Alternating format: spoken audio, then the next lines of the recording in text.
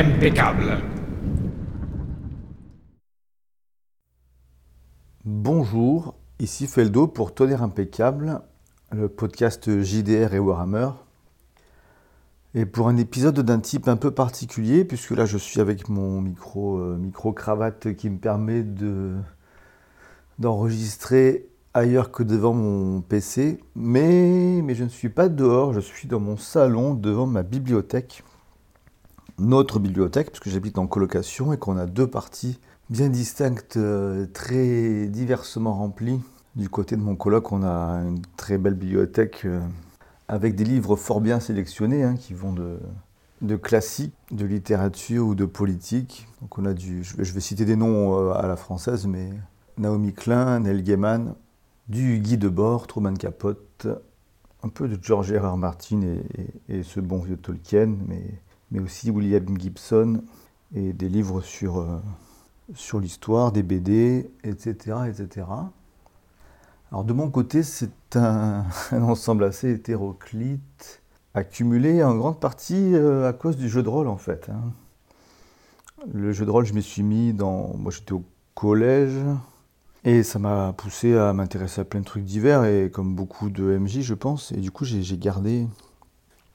Il y a beaucoup de livres au gré des déménagements que j'ai abandonnés, mais ceux que j'ai gardés peuvent paraître un peu bizarres parfois. Et aujourd'hui, du coup, je vais chercher quelque chose là-dedans. Bon, j'ai quelques livres de comédiens anglais, Frankie Boyle, Stuart Lee. Je dois avoir du Stephen Fry quelque part. Des livres de guerre, des romans du type Couler le Bismarck ou l'HMS Ulysses. Ainsi qu'un livre, un très bon livre, un peu abîmé, Le destin tragique des sous-mariniers allemands. Un vieux livre sur les maladies mentales, mais de l'ancienne médecine, quoi. Les œuvres de Villon, La guerre des Gaules de César. Bon, là, on est dans des livres un peu classiques. Alors après, j'ai des choses plus...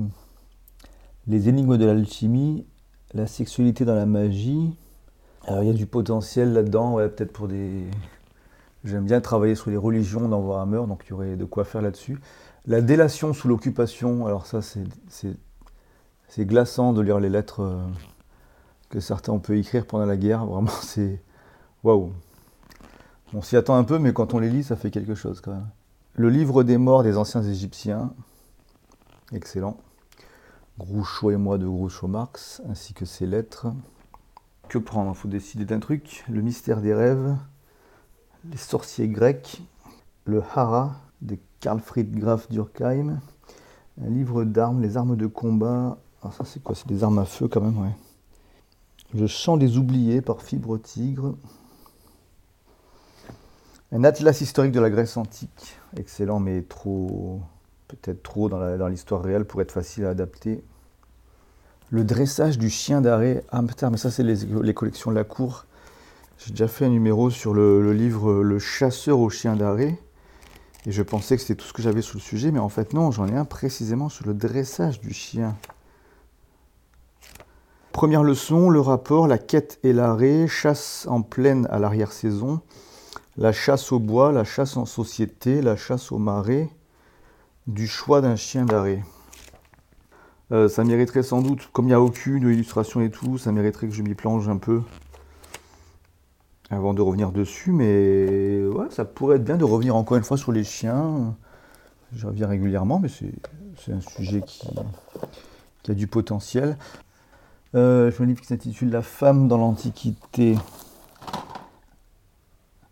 À côté de ça, Le destin tragique de l'Algérie française. Je ne l'ai pas lu, je ne sais pas si c'est tragique dans le sens l'Algérie doit rester française ou l'inverse. Saint-Exupéry, Vol de nuit.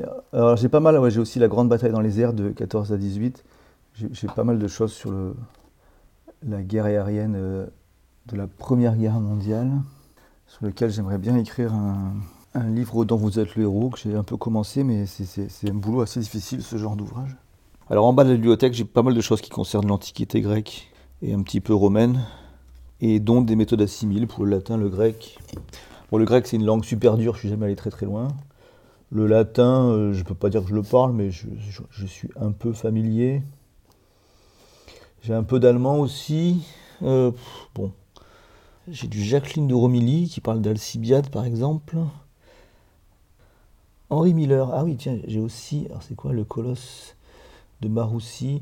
Alors je sais pas si des romans, enfin, des trucs de ce genre-là, ça pourrait vraiment aider. J'ai quelques livres dont vous êtes le héros, mais pas beaucoup. Quelques livres religieux, enfin une ou deux bibles, un Coran, des mangas, des... Ah, ça c'est pas mal ça. Ah oui, j'ai deux gros livres que j'avais achetés dans des boutiques. Il n'y en a plus à Montpellier, ce genre de boutique. Je sais qu'il y en a à Marseille encore, mais... Des boutiques qui revendent à prix cassé des livres qui ne se sont pas bien vendus et au lieu d'aller au rebut, ils sont vendus à moitié prix, ce genre de choses dans des magasins. C'est un nom spécial, je sais plus, c'est une sorte de discount de la librairie. Et dans un magasin comme ça, j'avais acheté ces livres, Chants et chansons populaires de la France. En bas, je vois Ozu, A-U-Z-O-U. L'auteur ou l'éditeur, c'est assez bizarre comme... Ah, chez Philippe Ozu, à Paris. Qu'est-ce que c'est que ça? On dirait que c'est des rééditions de vieux textes, un peu comme celui sur la chasse en fait. Donc du coup, c'est des livres faciles à éditer, j'imagine. Enfin, il suffit de s'occuper un peu de la mise en page et de l'impression, puis il n'y a pas à payer d'auteur particulier. Et donc pourquoi je sors ça? Parce qu'en fait, là, il y a un potentiel gigantesque. Je ne suis pas tellement musicien ni chanteur, mais ça contient des tas de vieilles chansons plus ou moins oubliées. Et à chaque fois, il y a les paroles, une gravure d'illustration, voire plus, et les partitions. Et en plus, il a une bonne odeur. Et parfois, il y a aussi une notice d'explication. À chaque fois, toujours d'époque, on reconnaît la mise en page et les polices de caractère du 19e. Puisque là, la première édition semble dater de 1843. Enfin, il y a deux livres. Le premier était marqué première série. Si je sors le deuxième,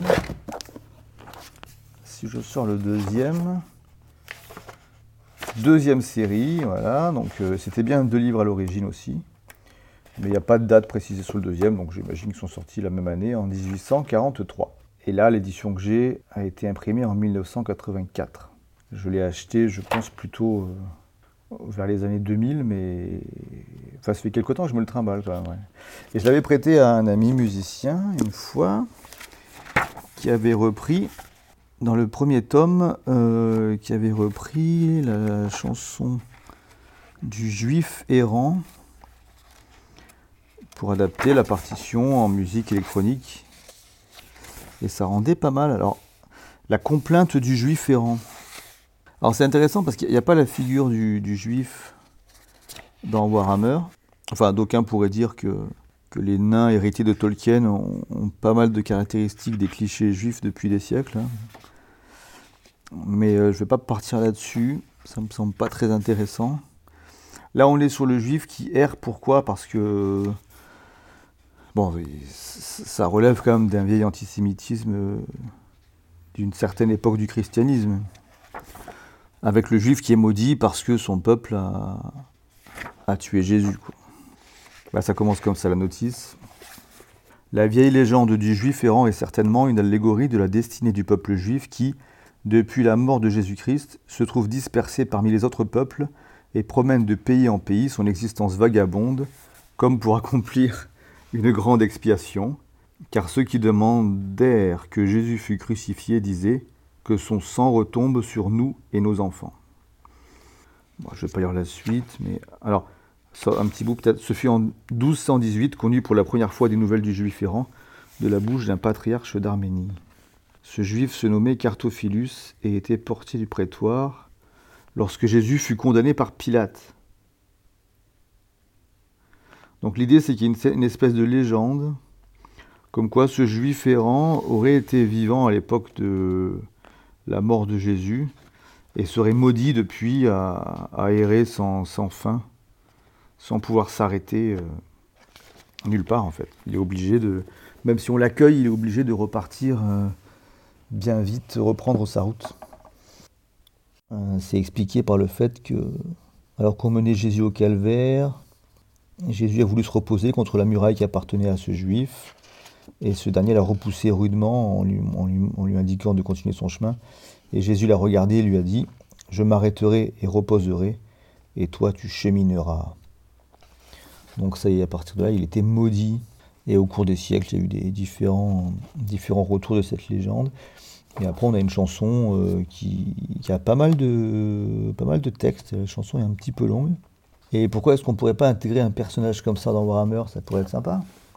En enlevant le côté politique par rapport à notre monde réel, quoi. Ça peut redevenir un truc intéressant. Puisque on peut très bien imaginer qu'un PNJ, alors je pars sur un PNJ, on étudiera peut-être après la question d'un PJ, mais un personnage dans l'univers du vieux monde aurait vécu à une époque charnière, une époque importante, qui a vu la naissance des cultes de Sigmar ou autres, tous les gros cultes qui sont encore présents. Et voilà, et donc ce personnage aurait très bien pu avoir une mauvaise action, des mauvaises paroles à l'égard de Sigmar ou ce genre de choses, et se retrouver maudit et errer depuis tout ce temps, de manière discrète quand même, parce que c'est vrai que ce genre de personnage, quelqu'un qui vit très longtemps, pourrait finir par être un super VIP connu de tout le monde. Ce serait un peu dommage que ce soit le cas, ça perturberait l'équilibre un peu tranquille de cet univers où le merveilleux existe, mais il a une place un peu circonscrite. Donc je dirais que ça devrait être une malédiction qui l'empêche de construire quoi que ce soit. Enfin, celle du juif errant, quasiment telle qu'elle, elle est pas mal. Hein.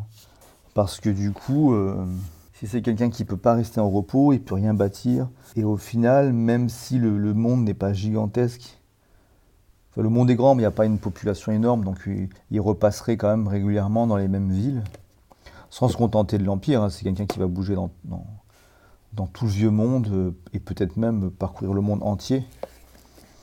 On peut en tout cas imaginer qu'il a au moins visité les autres continents, au moins une fois dans son existence, une fois ou deux, mais qu'il préfère peut-être être entre la Bretonie, l'Empire et ces coins-là.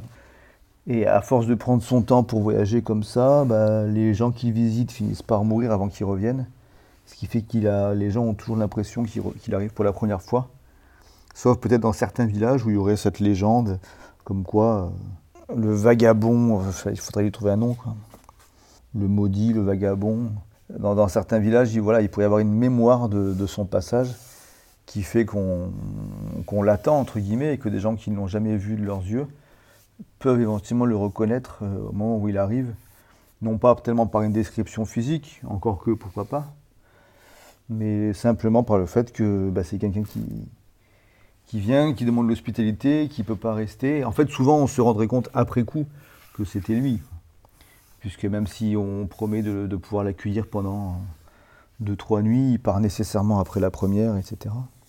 Et du coup, ce serait pas mal de faire une chanson à son égard, puisque vu que quelque chose se crée, une petite légende se crée autour de lui, des gens vont penser qu'il existe, d'autres vont penser qu'il n'existe pas, que c'est une invention. Mais dans tous les cas, il y a matière à chanson, quoi. Et alors, si c'est pas un juif errant, qu'est-ce que ça peut être?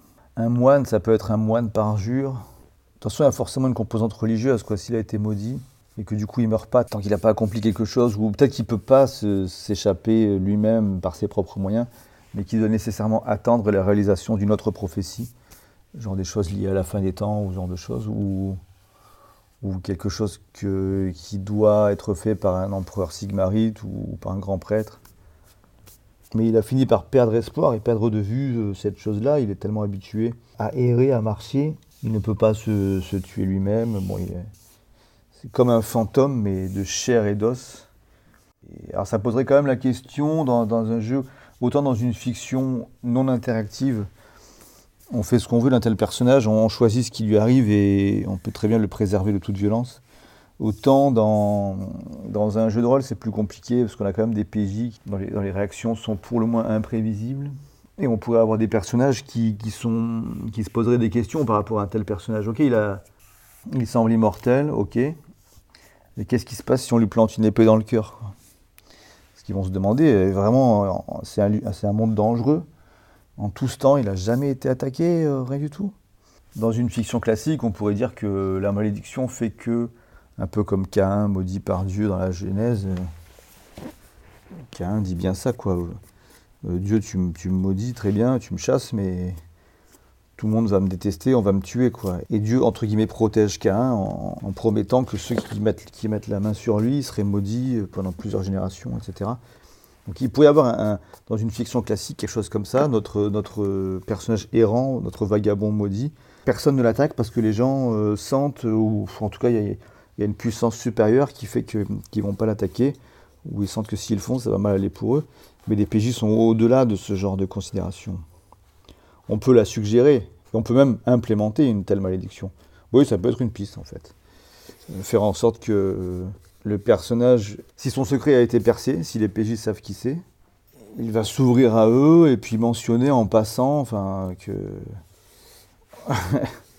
de manière plus ou moins innocente, ou ne pas mentionner s'il a envie d'en finir, je sais pas, que quiconque le tuerait serait maudit. Alors soit en récupérant la même malédiction, ça devient le nouveau vagabond, soit avec un autre type de malédiction, ça faut voir. Si on est sur cette piste-là, est-ce que le vagabond veut mourir et du coup il n'en parle pas et c'est au PJ d'avoir été mis au courant, pas déjà de ne pas se comporter comme des fous qui tuent tout ce qui passe, mais aussi peut-être qu'ils ont été mis au courant par d'autres gens qui connaissent la légende en détail. Ou alors notre vagabond, bon, il n'est pas spécialement maso, il parle dès qu'il peut de cette malédiction qui touchera son assassin pour pas qu'on le touche. Autre piste, c'est celle alors soit d'un corps à la Highlander, un immortel qui peut effectivement pas mourir, mais ça c'est un petit peu dérangeant. Ça peut passer, hein, mais vu que c'est un monde avec des héros, des grandes batailles et tout, avec déjà des gens assez puissants, est-ce que ça ne générerait pas un déséquilibre un peu bizarre et est-ce que ça ferait pas de ce vagabond quelqu'un qui va être utilisé par l'armée pour faire des trucs trop chelous? Ça peut donner un scénario X-Files dans Warhammer, pourquoi pas, hein, où il est pourchassé par le gouvernement, par l'Empire, qui veut choper le secret de son immortalité. C'est pas très Warhammerien, mais pourquoi pas.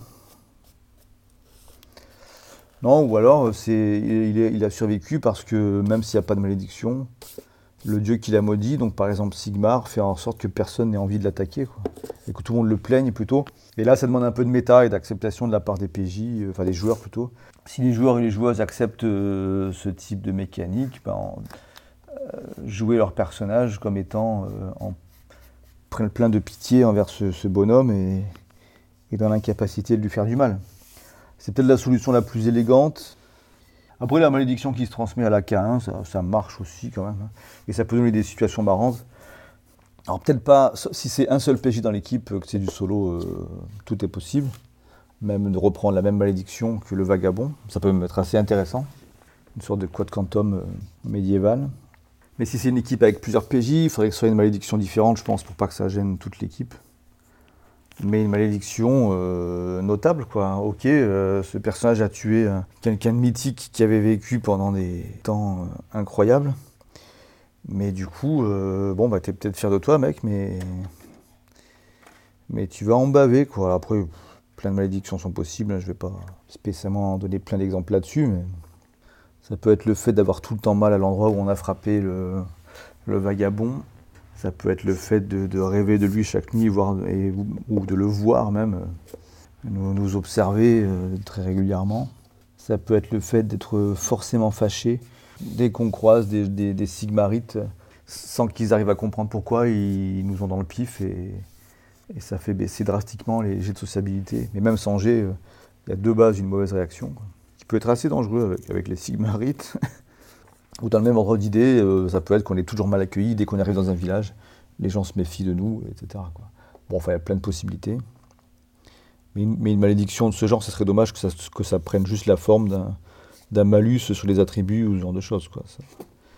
Ça n'a de sens que si y a une mécanique un peu plus riche derrière au niveau de l'interprétation ou du roleplay. Donc voilà pour une possible adaptation de la légende et de la chanson du juif errant. Dans ces livres, il y a encore beaucoup de choses, donc peut-être que je fouillerai d'autres chansons une prochaine fois. Mais je vais alterner, quoi. Je vais pas. Il y a encore plein d'autres livres potentiellement sympas.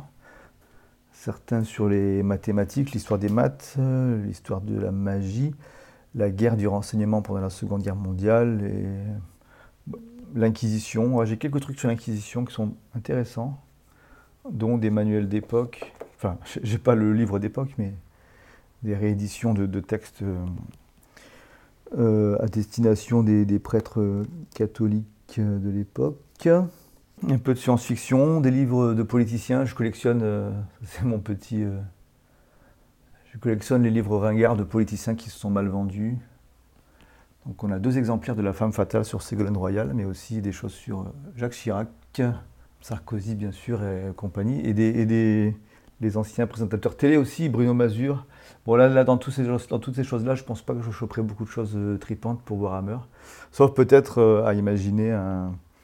Il n'y aura pas de télé bien sûr, mais peut-être des artistes qui dans Altdorf commencent à trouver d'autres façons de générer du spectacle et tout un engouement autour d'eux, quoi. Ça peut être rigolo, bon, faut voir, suivant les concepts d'équipe.